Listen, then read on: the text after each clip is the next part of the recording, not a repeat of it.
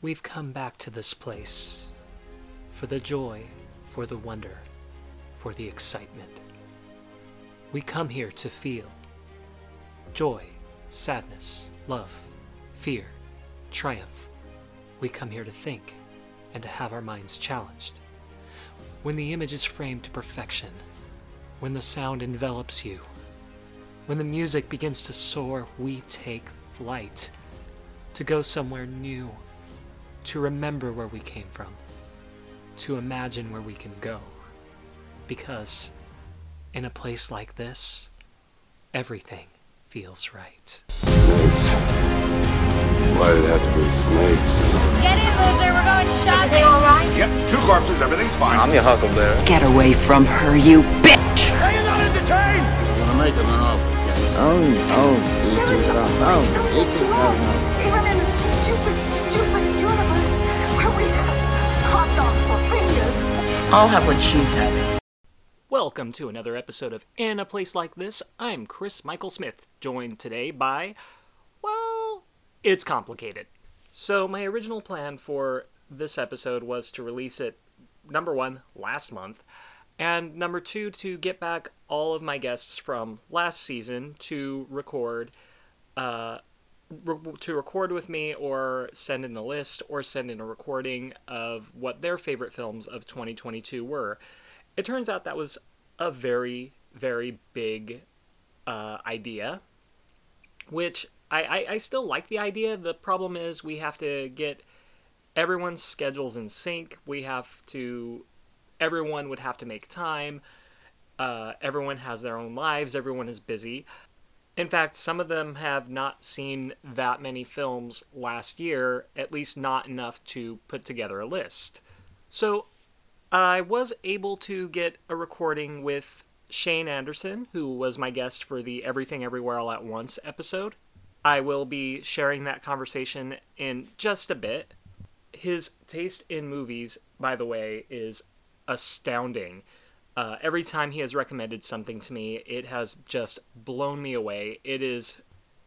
Shane is someone who really loves movies, and he loves recommending those smaller films that you might not have even heard of, but they're going to be awesome. Like, for instance, last year, he recommended to me Beyond the Infinite 2 Minutes, which, by the way, ended up on my 2021 list of best films.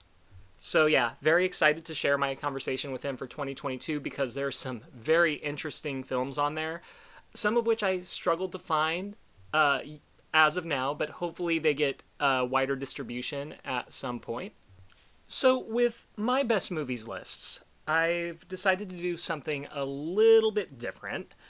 I don't like to rank things anymore. I'm never really married with the placement of some films. It feels like I'm leaving out too many like really good ones, and for me, I think the purpose of this podcast is to recommend as many awesome films as I can, or any films that I loved. So instead, what I did was I did go onto Letterboxd and make a top movies list per genre. But I didn't rank them. I just picked my favorite from those, put them on top, and the rest are all alphabetized. So before I read off my lists, I'm only going to really embellish on the ones that I gave best film of that genre to. I do want to preface this by saying that particularly in like maybe the music/musical genre, some of these are films that didn't get great reviews and are, to say the least, divisive. So if I'm recommending something that, like, say, you heard wasn't good, just know, again, especially if it is a musical, I love musicals. That's like my favorite genre, and I will automatically give films an extra bump in esteem if they just happen to be a musical. Also, one of the dramas on there is very divisive, especially since one of the nominations it received, a lot of people believe was undeserved. I highly disagree with that. I thought that performance was excellent and was one of the reasons I did end up loving it so much. It was one of those cases where I expected it to be really bad, and when I watched it, I'm like, huh, I really love this movie. Go figure. So, again, when you hear the title, you'll probably recognize it when you hear it. It is under the drama category. Just know that this is a divisive film, but I loved it anyway. This is my opinion. So yeah. I'm not interested in anybody telling me, well, that movie sucked. I don't care. That's not what this podcast is about. This is about what I loved. If you disagree, what I would prefer you do is send me your recommendations. Send me the films that you love, because that's what we do here. That is our thing. So I'd like to start today with Best Horror. Horror in 2022 was astounding. What a year for the horror genre. Some really, really great films. So many of them. Like, even the lower tier ones, even like the, quote, disappointments, were still, like, fascinating to watch. So much fun. So this is actually one of my most populated lists this year, just because there were just so many, like, banger after banger after banger. This was great. And in fact, like, this is even with me, like, trying to figure out, is this horror or comedy? I do that a few times here, but moving on. Horror 2022. My runners-up are Barbarian, The Black Phone, Bodies, Bodies, Bodies, The Cursed, Halloween Ends, Hellraiser, Men, The Menu, Pearl, Orphan, First Kill, Prey, Scream, Smile, Werewolf by Night, X, and You Won't Be Alone. And my pick for Best Horror Film of 2022 is Nope. So this is the third of 3 Jordan Peele films that ended up being my favorite horror film of the year. Jordan Peele just continues his streak as one of the most exciting and inventive filmmakers working today. Nope is very much tongue-in-cheek horror / action / adventure / somewhat almost comedic at points. It's very reminiscent of Jaws in that way. All-around performances were great. Daniel Kaluuya and Keke Palmer. I want to take a moment to talk about Keke Palmer. I've loved her ever since Akeelah and the Bee. She is just a phenomenal actress. And her work here, I wish, got way more recognition than it did. She was so much fun, so much energy, so much of a joy to watch. I couldn't get enough of her. Daniel Kaluuya was great. Steven Yeun is fantastic as well. There's this one scene, it's towards the beginning of the film, where he's like describing a traumatic event from his childhood, and he's laughing about it, but with the edit of that scene plus the look on his face, Steven Yeun's performance during that scene tells a different story than what he's actually saying, and that is just brilliant acting, brilliant filmmaking, brilliant everything. I can't recommend Nope enough. It is one of the most one of the most fun films. Yes, it is a film that you will see all year. Next up is the music / musical genre. This is where you may disagree with one or two of my choices. Just understand this is my opinion. It's musicals. This is my favorite genre. I'm bumping them up because they are musicals.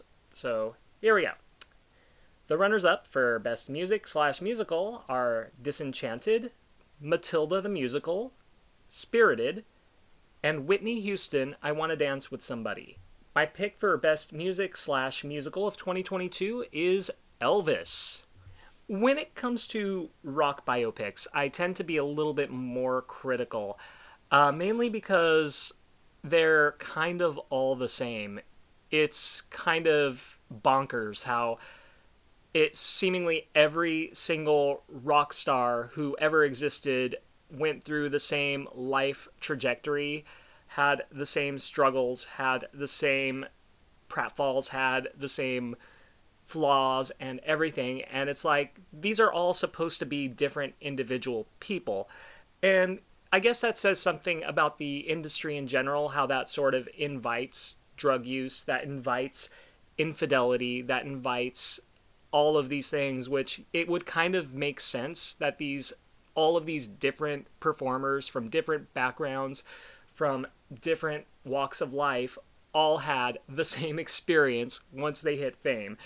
Elvis kind of does as well, but the movie does something different, and that's what you have to do if you're going to make a rock biopic, is you need to flash it up. You need to dress it up. You need to make it look spectacular. And Baz Luhrmann is the guy to do that. This is the Moulin Rougification of the rock biopic, and I'm living for it.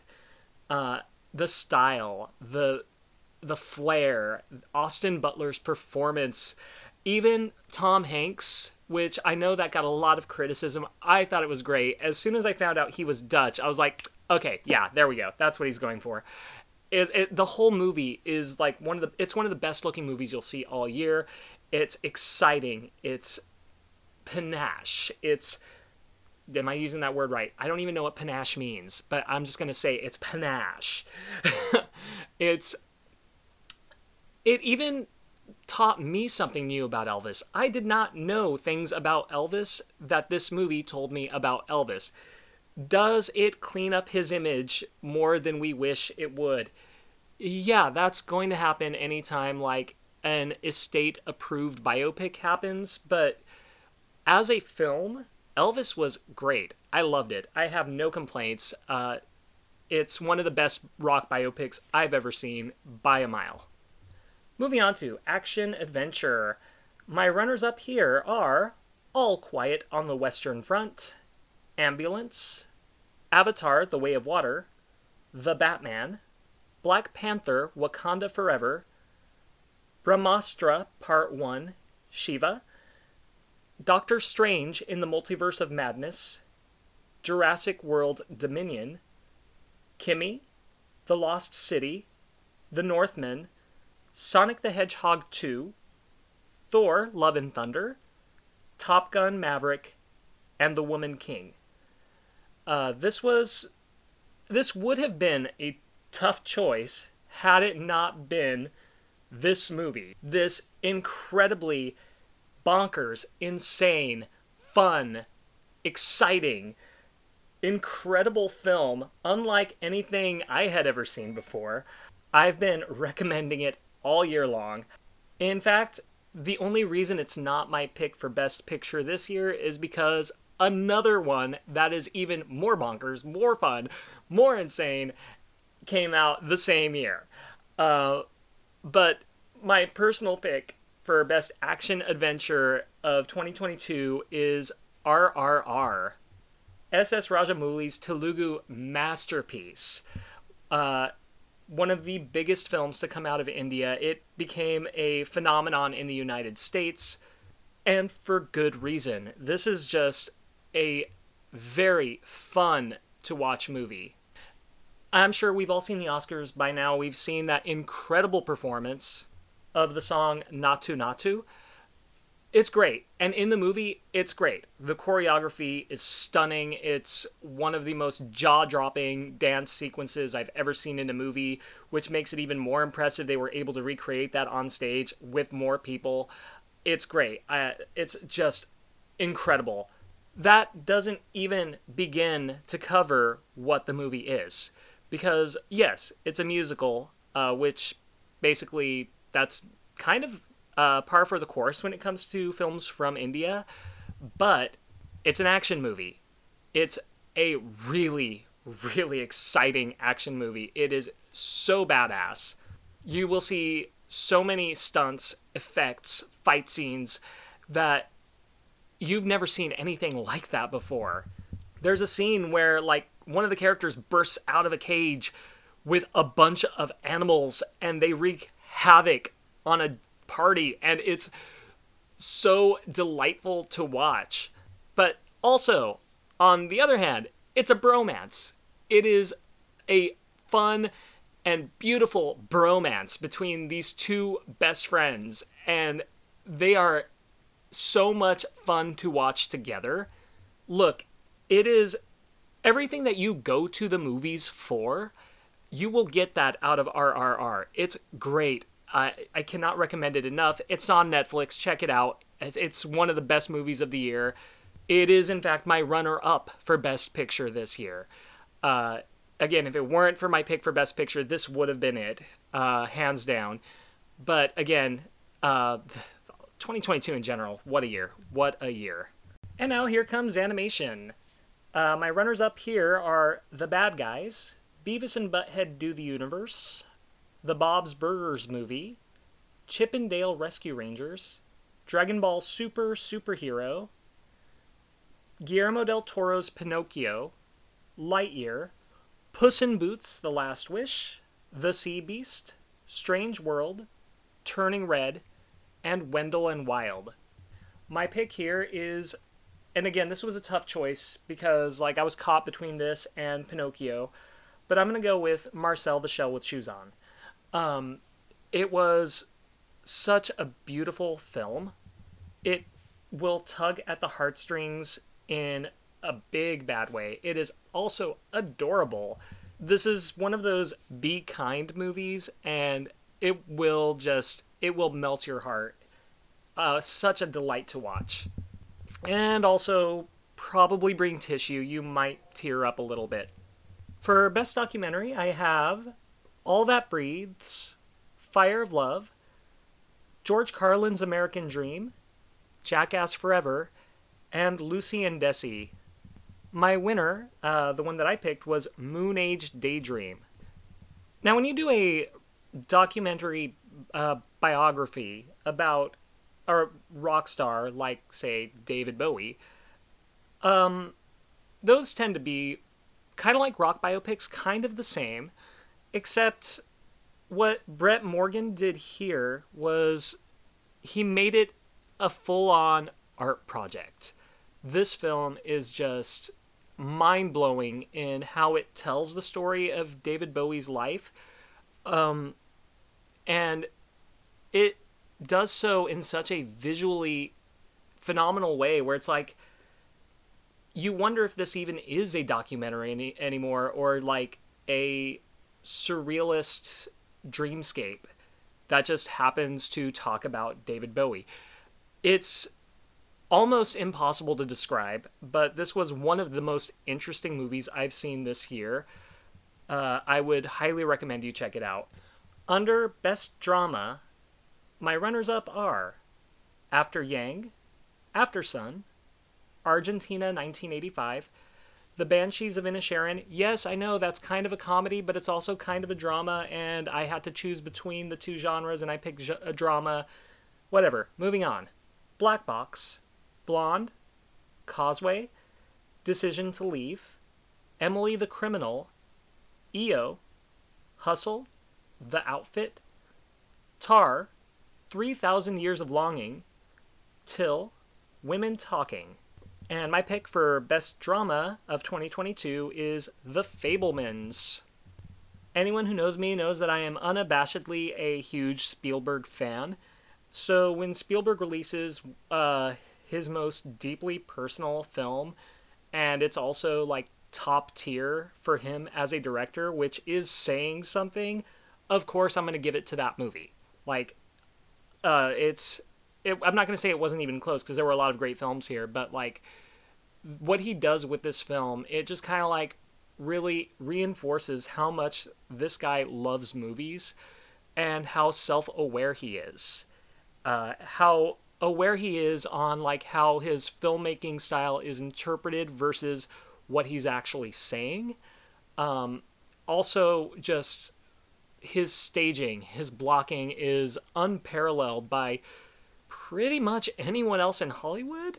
I mean, yeah, there are tons of great filmmakers, but like for me, like he's top of the line. He's the best.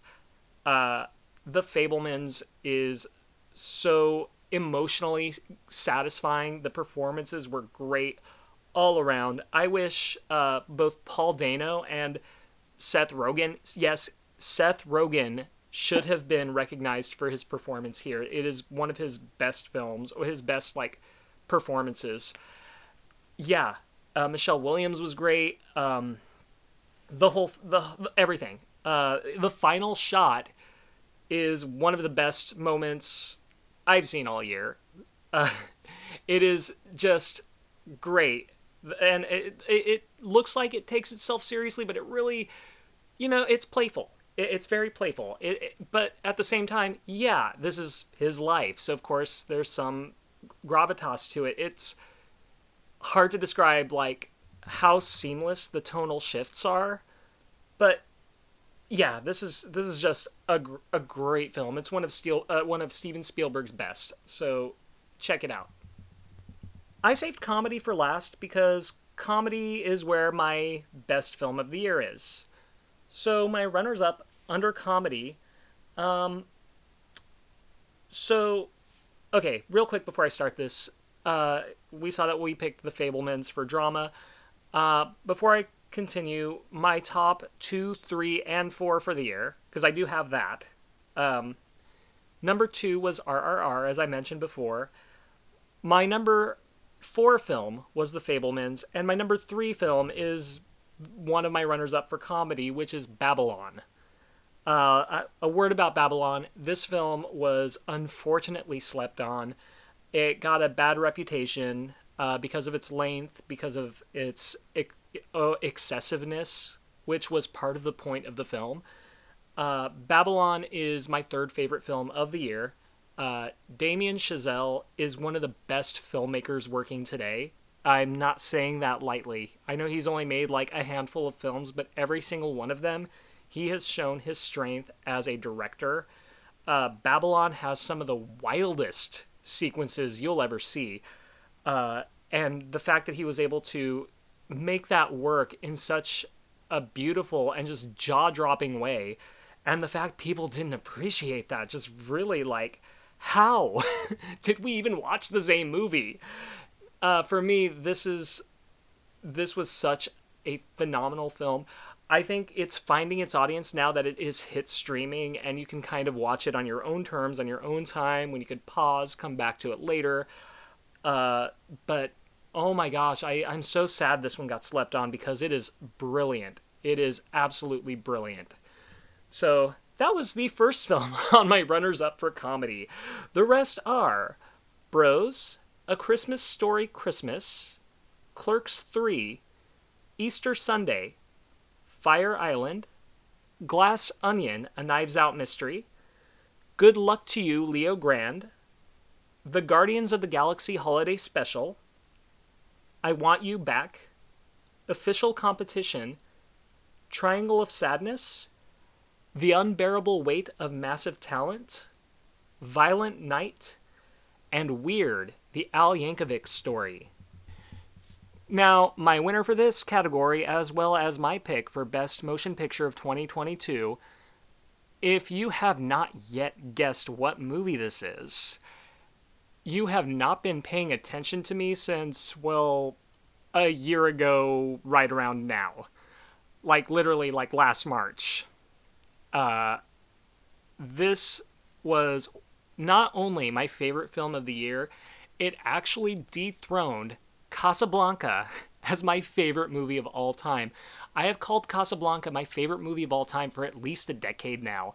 And now that this movie came out, and I've seen it 4 times since its release, and that's a lot for me. Rewatches are kind of hard because I'm trying to watch a bunch of new movies.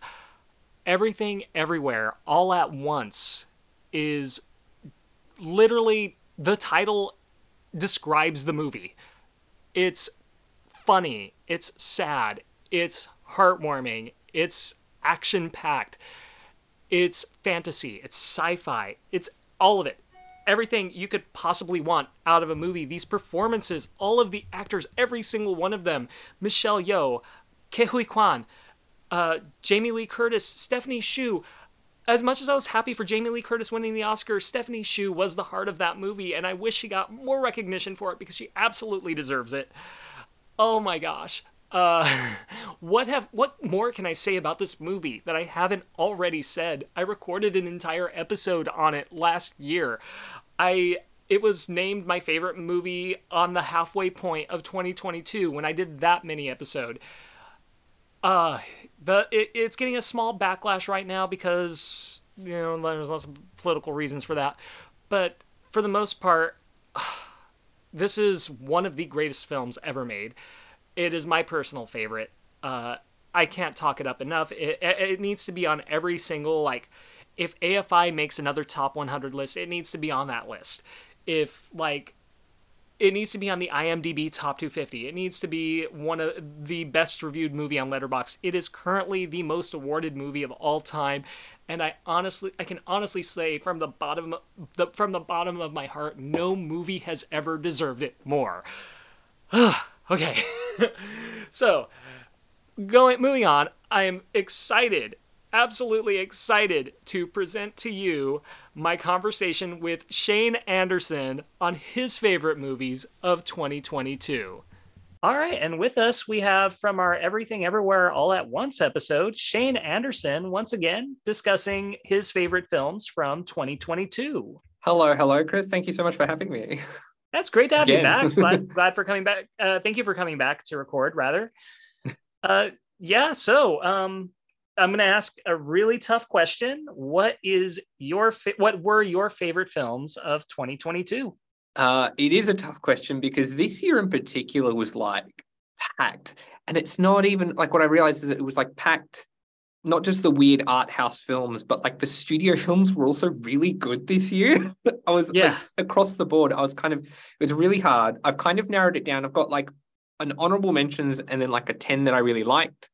But any of these movies could be a top 10 material or best of the year. It's sort of not my lists. The ranking my list is very arbitrary, except I guess for my first place, because I think we're going to know what that one is, but yeah, we'll save it. So honorable mentions, I got, first up is a double feature just because they're linked, is Fire Island and Bros, the two gay rom-coms of this year. I'm digging the renaissance of the rom-com, that they're including gay rom-coms. It's just great. And they're very different movies, but they're super enjoyable and super witty. I had a blast with both of them, and more of this, please. I would like to be writing or making one, but I'm happy to watch them too. Yeah. I love both of those. Those were amazing. Yeah. Top Gun Maverick. There's going to be a couple of these ones that don't need my commentary because everyone's talked about them to death. Top Gun Maverick is one of them. It's what movies were made for, just that experience. Really, really good. And a really good, everyone's complaining about the script Oscar nomination, but I actually think it was, because that's a hard movie to pull off considering what the first one is and considering how long it's been and all that. I thought it was just fantastic. The Sea Beast, I'm really glad this one got an Oscar nomination because it's truly beautiful for an animated film. The story is maybe not quite as tight as How to Train Your Dragon, which it's very similar to, but it was just so beautiful to look at. I was enthralled. I'm so happy it's getting some attention because it was really, really well done. Ambulance, Michael Bay's best film. Not wrong. It rewatches so well too, which I didn't think it would, but it's truly maniacal energy. And weirdly, Michael Bay ended up having a properly gay character before Disney did. So that's just a little bit of extra fun aspects to it. But I had fun. It's a wild ride. Visually, it's some of his best work. It's his shtick put on the perfect story for it. Of The Northman. I was a bit upset that this was kind of overlooked in the award season. It's a very crowded award season and it got an early summer release, so that tends to happen. But we were talking about studio films. This is a studio film and it doesn't look like it. It doesn't sound like it. It's weird and tragic, stunning to look at. And it's Nicole Kidman's best performance since Paddington 1. I will stand by that statement. She's so good in it, and that whole film I was just enthralled from beginning to end. It was so, more studios should bank on weird stuff like that. Bullet Train. This is some of the most fun I had in the cinema for all of 2022. It was visually fun. The acting is wacky. The soundtrack is absolute fire. I've watched it now twice, and I own it on 4K. It's so much fun. Like, if you want fun and movies, this one is the one to go to. 3,000 Years of Longing, which is one of those weird ones that kind of got dumped for its release, but it's a really weird fairy tale. 100% my jam. That's, my favorite filmmaker is Guillermo del Toro, who'll be making another appearance later on. And this kind of weird fairy tale genie thing. Have you seen it? Not yet. It's on my Netflix DVD queue. Right. It's really beautiful and strange. And I think it's such a great, I did Fury Road and then I come and do this, and it's such a great, right turn for George Miller. It's such a complete 180 in terms of style and tone and all that. I loved it. I want to revisit that one. The Lost City, another studio comedy. I had so much fun. It's really inspired choice to make Daniel Radcliffe a villain. Yes. It was great. I love Romancing the Stone, so this is just more of this. 2 horror films, Smile and Barbarian, with just phenomenal craftsmanship. And I love that Smile in particular wasn't afraid of a jump scare. We've gotten a bit snobby about jump scares. We're like, ooh, a jump scare is tacky. I'm like, no, give me just really good jump scares. Smile did it. Excellent jump scares too. Yeah. Decision to Leave, which is loved in a lot of the critical circles, really beautifully made. And it's like an old school melodrama turned thriller. It felt like a Hitchcock thing. This is a little less known film. It's called Mr. Organ. It's a documentary from the guy who did Tickled, if you've ever seen Tickled. I haven't seen that one either. Oh, watch them as a double feature. They're fantastic. It's a New Zealand filmmaker named David Farrier. And Tickled was quite a cult hit. And I think a lot of people went into Mr. Organ wanting the same kind of thing. And it's almost like the anti-version of that in terms of its structure, but it's just some of the most fascinating documentary filmmaking, period. It's really good. Something in the Dirt, which is a low budget. I want to kind of highlight with this list a couple of lesser talked about films. So Something in the Dirt's this queer tinged buddy sci-fi genre bending thing from the guys who did Synchronic and Spring and The Endless. It's another one. They do these really low budget sci-fi genre bending things, but Something in the Dirt is good. And then I didn't expect it to be super queer as well. It was really fun. Resurrection, which is a horror film. Rebecca Hall's performance is the best thing, and Tim Roth is scary as hell. It's as scary as Patrick Stewart was in Green Room. Resurrection is fantastic. It's hard to pitch it because the story is a bit strange, but just if you want a good actress acting the crap out of a role, Resurrection's great. Piggy, which is a very small Mexican horror film with very Texas Chainsaw Massacre vibes. It was just really interesting. I love something that's strange and weird. Banshees of Inisherin, no context needed. It's got 1 billion awards and it deserves all of them. Wendell and Wild on Netflix.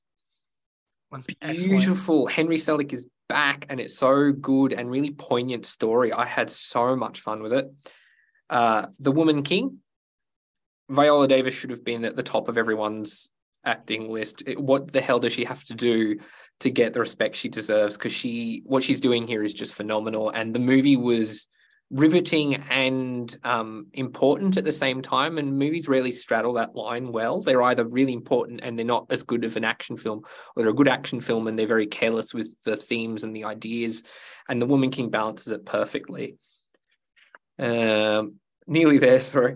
Aftersun, which is just watched that one yesterday. Achingly beautiful. It's the kind of film that haunts you long. You'll be a week later and you'll be thinking on bits and pieces. Charlotte Wells should have been up there with directing talks, because what she was doing was very different and very beautiful. Yes. And it's almost an art film, but it's really accessible at the same time.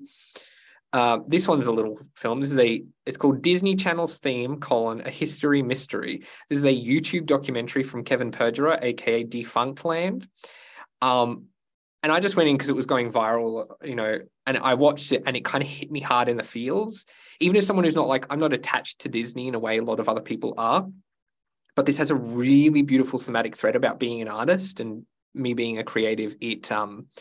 it hit me unexpectedly, and I keep thinking about it. It's just a really well-made documentary that investigates the history of the dun dun dun dun, that little riff in the Disney Channel, and it investigates where it comes from, and she's trying to find the original composer, and it's really, really wonderful.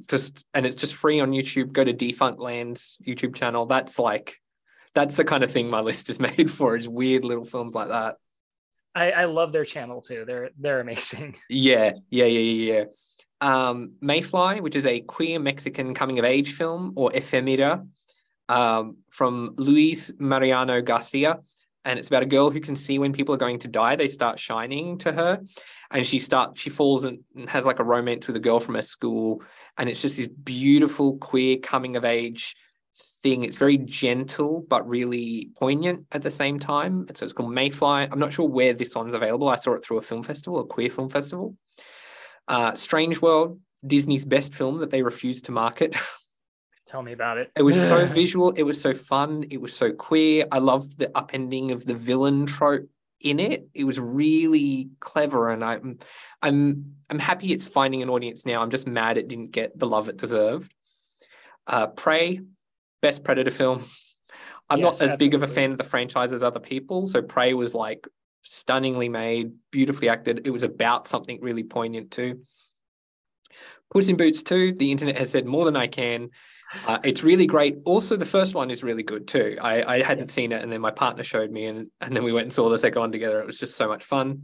Nanny, which is a folk horror film from Nikyatu Jusu. It was kind of unfairly ignored in the awards race for the indie. There's like the independent spirit and all that. It's like this horror, folk horror thing about a nanny who starts working for a white family, black nanny from Senegal.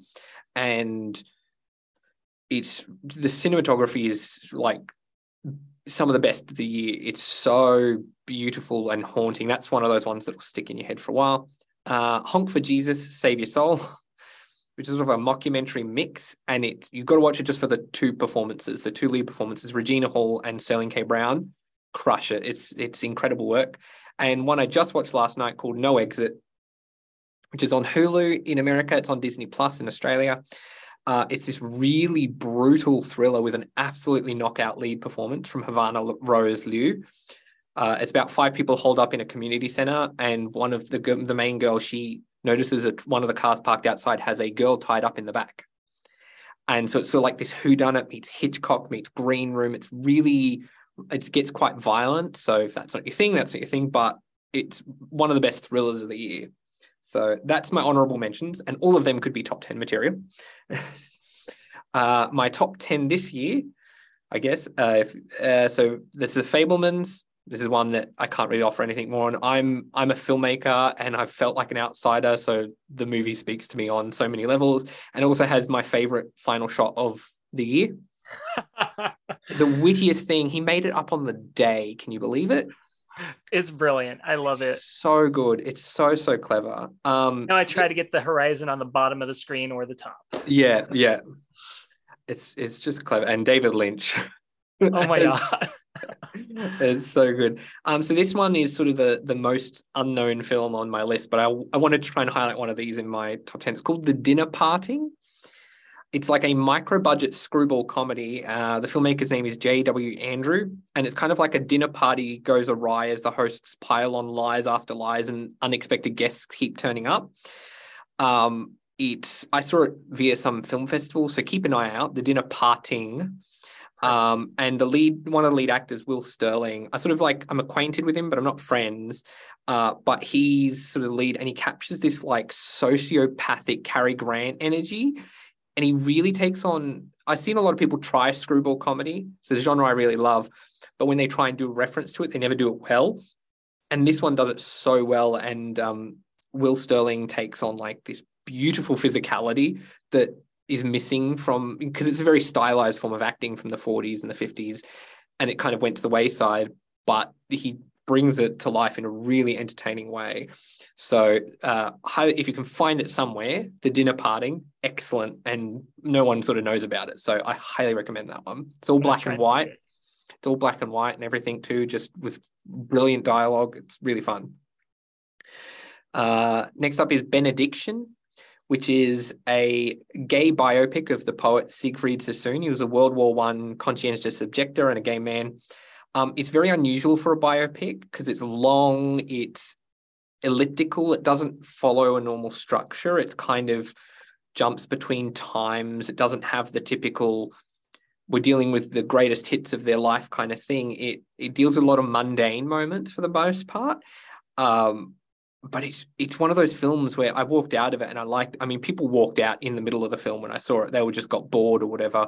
But I just sort of sat with it. And like every couple of weeks, I just think on a scene or a shot or a moment. The lead actor, Jack Lowden, he's from that Mary Queen of Scots movie. He's also dating Saoirse Ronan, I think. He's really, really good here. And Peter Capaldi plays the older version of him. But that movie's like haunted me since I saw it. It's really beautiful queer cinema. This year has been like fantastic for queer cinema, as far as I'm concerned. It's just brilliant. But Benediction's one of those lesser known ones that I highly recommend if you have patience. It's a movie that requires patience, but really beautifully done. Next up, Glass Onion. Not much to say here. It's very different to Knives Out, but that's its strength to me. It's funny, and the craft is just brilliant from head to toe. I've seen it 3 times now, and it holds up. It holds up on reviewing. And whodunits are hard to get to do that because once you know, it shouldn't play as well a second or third time, but this one does. It's really, really good. Watcher. This was my favorite thriller of the year. It's this really taut, tense thing from filmmaker Chloe Okuno.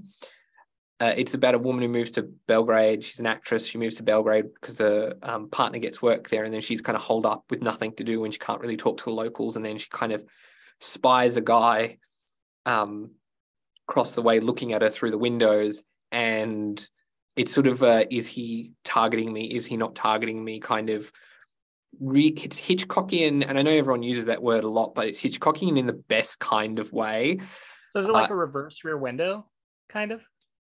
No, it's pretty close to Rear Window in terms of the villain is the person you're looking at, but there's a lot. It's Rear Window meets Gaslight, the original George Cukor movie. It's very sort of a love child of those two, and the craft, the way she moves the camera, the way she uses reflections and light and movement. It's just, a lot of people when this came out and it was hyped up by a lot of filmmakers, and then laymen saw it and they're like, because there was not like a twist or anything to that. But that's not what it is. It's like just this brilliantly shot film. It's so well made and so tightly cut and shot. It's on Shudder, I believe, in America. Yes. So highly recommend. I was on the edge of my seat, and it has maybe my favorite of the year, like setup payoff moment. There's a payoff at the end that's set up beautifully. And it's weird because a lot of people haven't kind of picked up on it in the film, kind of like Ella Enchanted in a weird way, where people didn't understand how Ella defeats the curse in Ella Enchanted by looking at herself in the mirror, as opposed to like, because a lot of people just think she just finds the inner strength or whatever. I'm like, no, it's really beautifully set up in the film. It's just so subtle because it doesn't telegraph itself in a very on the nose way, and watches the same kind of real subtle storytelling. It's really beautifully done. Nope, Jordan Peele's movie. Again, not much I can add to the conversation here. I do think it's his best film. In terms of his directing specifically, the whole shot construction is, if you'll forgive the pun, it's out of this world. It's very inverted Spielberg in a way. It's really tightly done. I reckon this is going to be a film that in like 10 years' time, everyone's going to realize what they sort of missed the first few times. Great cast, and some scenes like have you seen it? Yeah. The scene with the crowd of people going up through the tubes, that has scared me to death. It's unsettling in all the best kind of ways.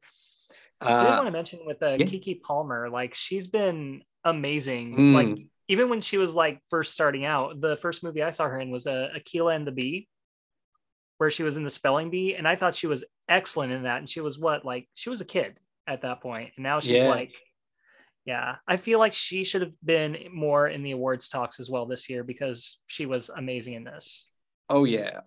But genre films, like the fact that Lupita Nyong'o not getting nominated for Us is criminal. It should be a crime. Next up is, and this is going to end up somewhere on my list, Guillermo del Toro's Pinocchio. Yes. A new Del Toro film will always end up somewhere in my top 5 or whatever, because he's my favorite filmmaker for a reason. I was crying my eyes out at the end of this movie. Heartbreaking. So Heartbreaking bittersweet. stuff. Yeah. It kind of reminded me very much of 6 Feet Under. If you've seen Yes. the show, yeah, it was just this, and every shot in Pinocchio is like a miracle. I almost like right near the top, and you see this shot of Geppetto like carving a shoe, and it's like an insert of like the tip of the file going in, the shavings are coming out. And I'm like, how did you do this in stop motion with clay and things? I just wanted to cry at that point. It was so beautiful and rich and joyful and poignant. It's the best version of Pinocchio as far as I'm concerned. Yeah, I can agree with that.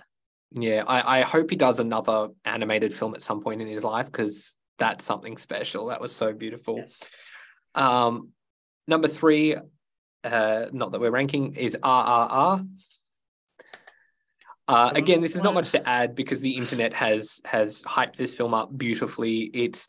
I will say I've watched probably a few more Bollywood films than the average white dude, and even for the Bollywood films, this one is brilliant, and it's so over the top, and it's like more action movies should be musicals, in my opinion. Thank you. Why aren't they? I know the dance number. Natu Natu had better win the Oscar, otherwise we will riot. More than any other award, that's the one. They should have got a Best Picture and a Best Director for that, I reckon. Yeah. And maybe even some actor awards, but well, what are you going to do? My number 2, now, this wasn't in number 2 a few days ago, but it's Babylon. Yes. I love to see the Babylon love. I saw it and I was blown away by it at the time, and it's just been creeping higher and higher and higher the more I think about it. And I've been thinking about it basically like daily. I've been playing the music, which is it's the best score of the year by a long shot. I agree. It really bowled me over. It's very Wolf of Wall Street in terms of the size and the excess, and I understand why it doesn't work for some people, but I don't understand the viscerally angry reception it got.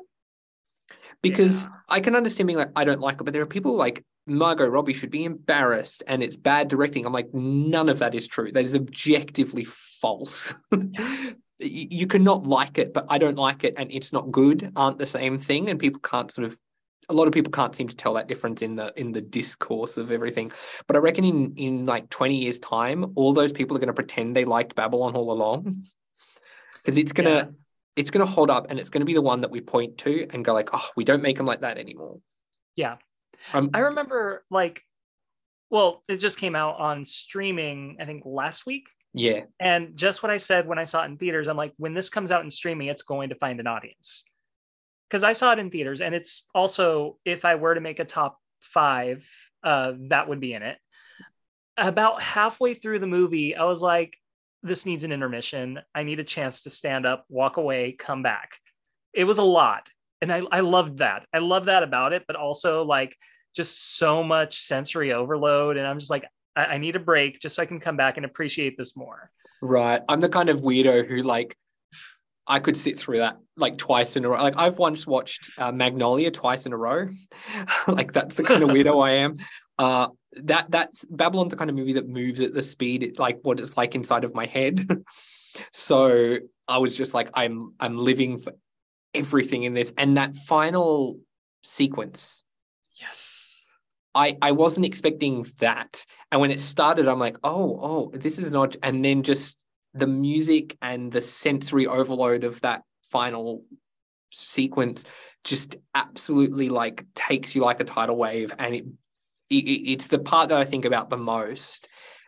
It's brilliant, and I want to revisit it. I want to see it again at the cinemas before it leaves, but I don't know if I'll get to it because it did not get a good release because it bombed and no one went and saw it and everyone hated it. So. The whole thing about Damien Chazelle not being a good filmmaker or whatever, that's bonkers to me, because like the craftsmanship in that movie was like its strongest suit. This is someone who knows what he's doing. Yeah, the shot through the giant crowd of party people at the top, like you can't do that and be a bad filmmaker. You can't. It's physically impossible. But I do worry that at home people are going to be clicking away, or you've already seen people take clips out of context and say Margot Robbie's a bad actor. I'm like, no, Right? what are you doing? You can take anything out of context and make it look bad. Yeah. Oh yeah. You can take clips from any movie, any actor. It's the way it goes. But my number one, not much has to be said. It's Everything Everywhere All at Once. Oh, I really thought it was going to be Morbius. No, I'm just kidding. Oh no. Yeah. Look, that's a close second. A close second. Morbin time. A line that was definitely in the movie. Yeah. I saw Everything Everywhere 6 times at cinemas, and then I've seen it 3 times at home since. I've seen it 9 times in the span of a year, which is a lot. I think the last time I did something like that was I saw La La Land 8 times at cinemas. And just like you, it's kind of become my favorite movie of all time. Yes. The craft is impeccable. The story is so beautiful, and all the performances are perfection. Like I'm just so glad a movie this weird and life-affirming is at like the top of the awards conversation. And I don't care that people are sort of being contrarian about it and suddenly deciding that it's bad or whatever. It's truly like a miracle of a little film. The weirdest possible. There's sausage fingers, for crying out loud. Like, and it works. Yes, and it works. And there's no way you could have told me 5 years ago that a movie with sausage fingers, where people go into a world with sausage fingers and they have mustard and tomato sauce all over their face, that's going to be a Best Picture, not only Best Picture nominee, but a Best Picture frontrunner. I wouldn't have believed you. So it's great. And I'm so happy for that movie. So that is my very long list. And there's still like 30 other films I haven't seen from last year that I've got like a list of to cross off as I go. It's been the most packed year of cinema. It's been the best year in a very, very long time. I'm still working on mine too. I've seen 9 out of 10 of the Best Picture nominees. Still trying to get a chance to see Women Talking. Yeah. Sony, please do a better job at releasing your Oscar movies, because 2 showings a day is really hard to like work into my schedule. Yeah. Yeah. And they only put the sessions on like in the middle of the day, and I work full time, so I'm like, can't see it. It's very annoying. It's the only one, but and still I haven't seen The Whale yet. I hear Brendan Fraser is amazing in that. Yes. I'll wait till that one comes at home. I think for me, it can be a bit of an intense, dour film, as far I've heard. So need to be in the right frame of mind.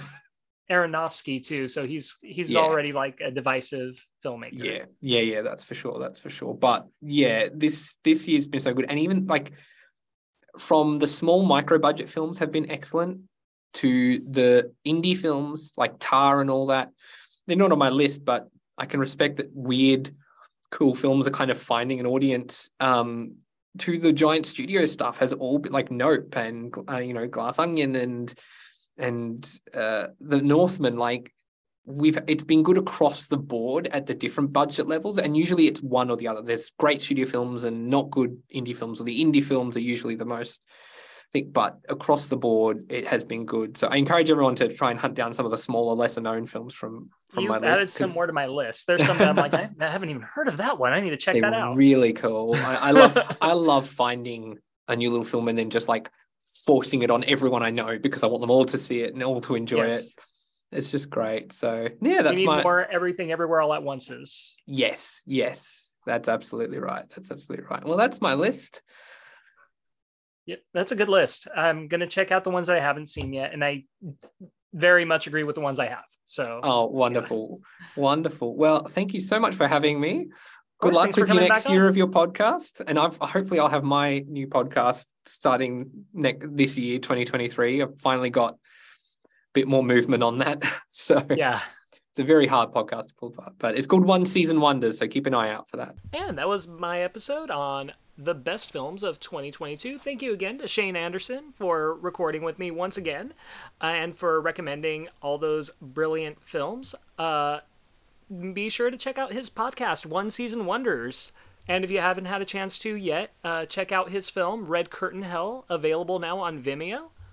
It is great to be back. I can't wait to record the rest of the season. I am so excited. I have so many cool guests lined up. And sorry for the February and March episodes that kind of got maybe pushed to next year. I'm probably not going to do this bold of an idea again, so next year should be a little bit cleaner with that.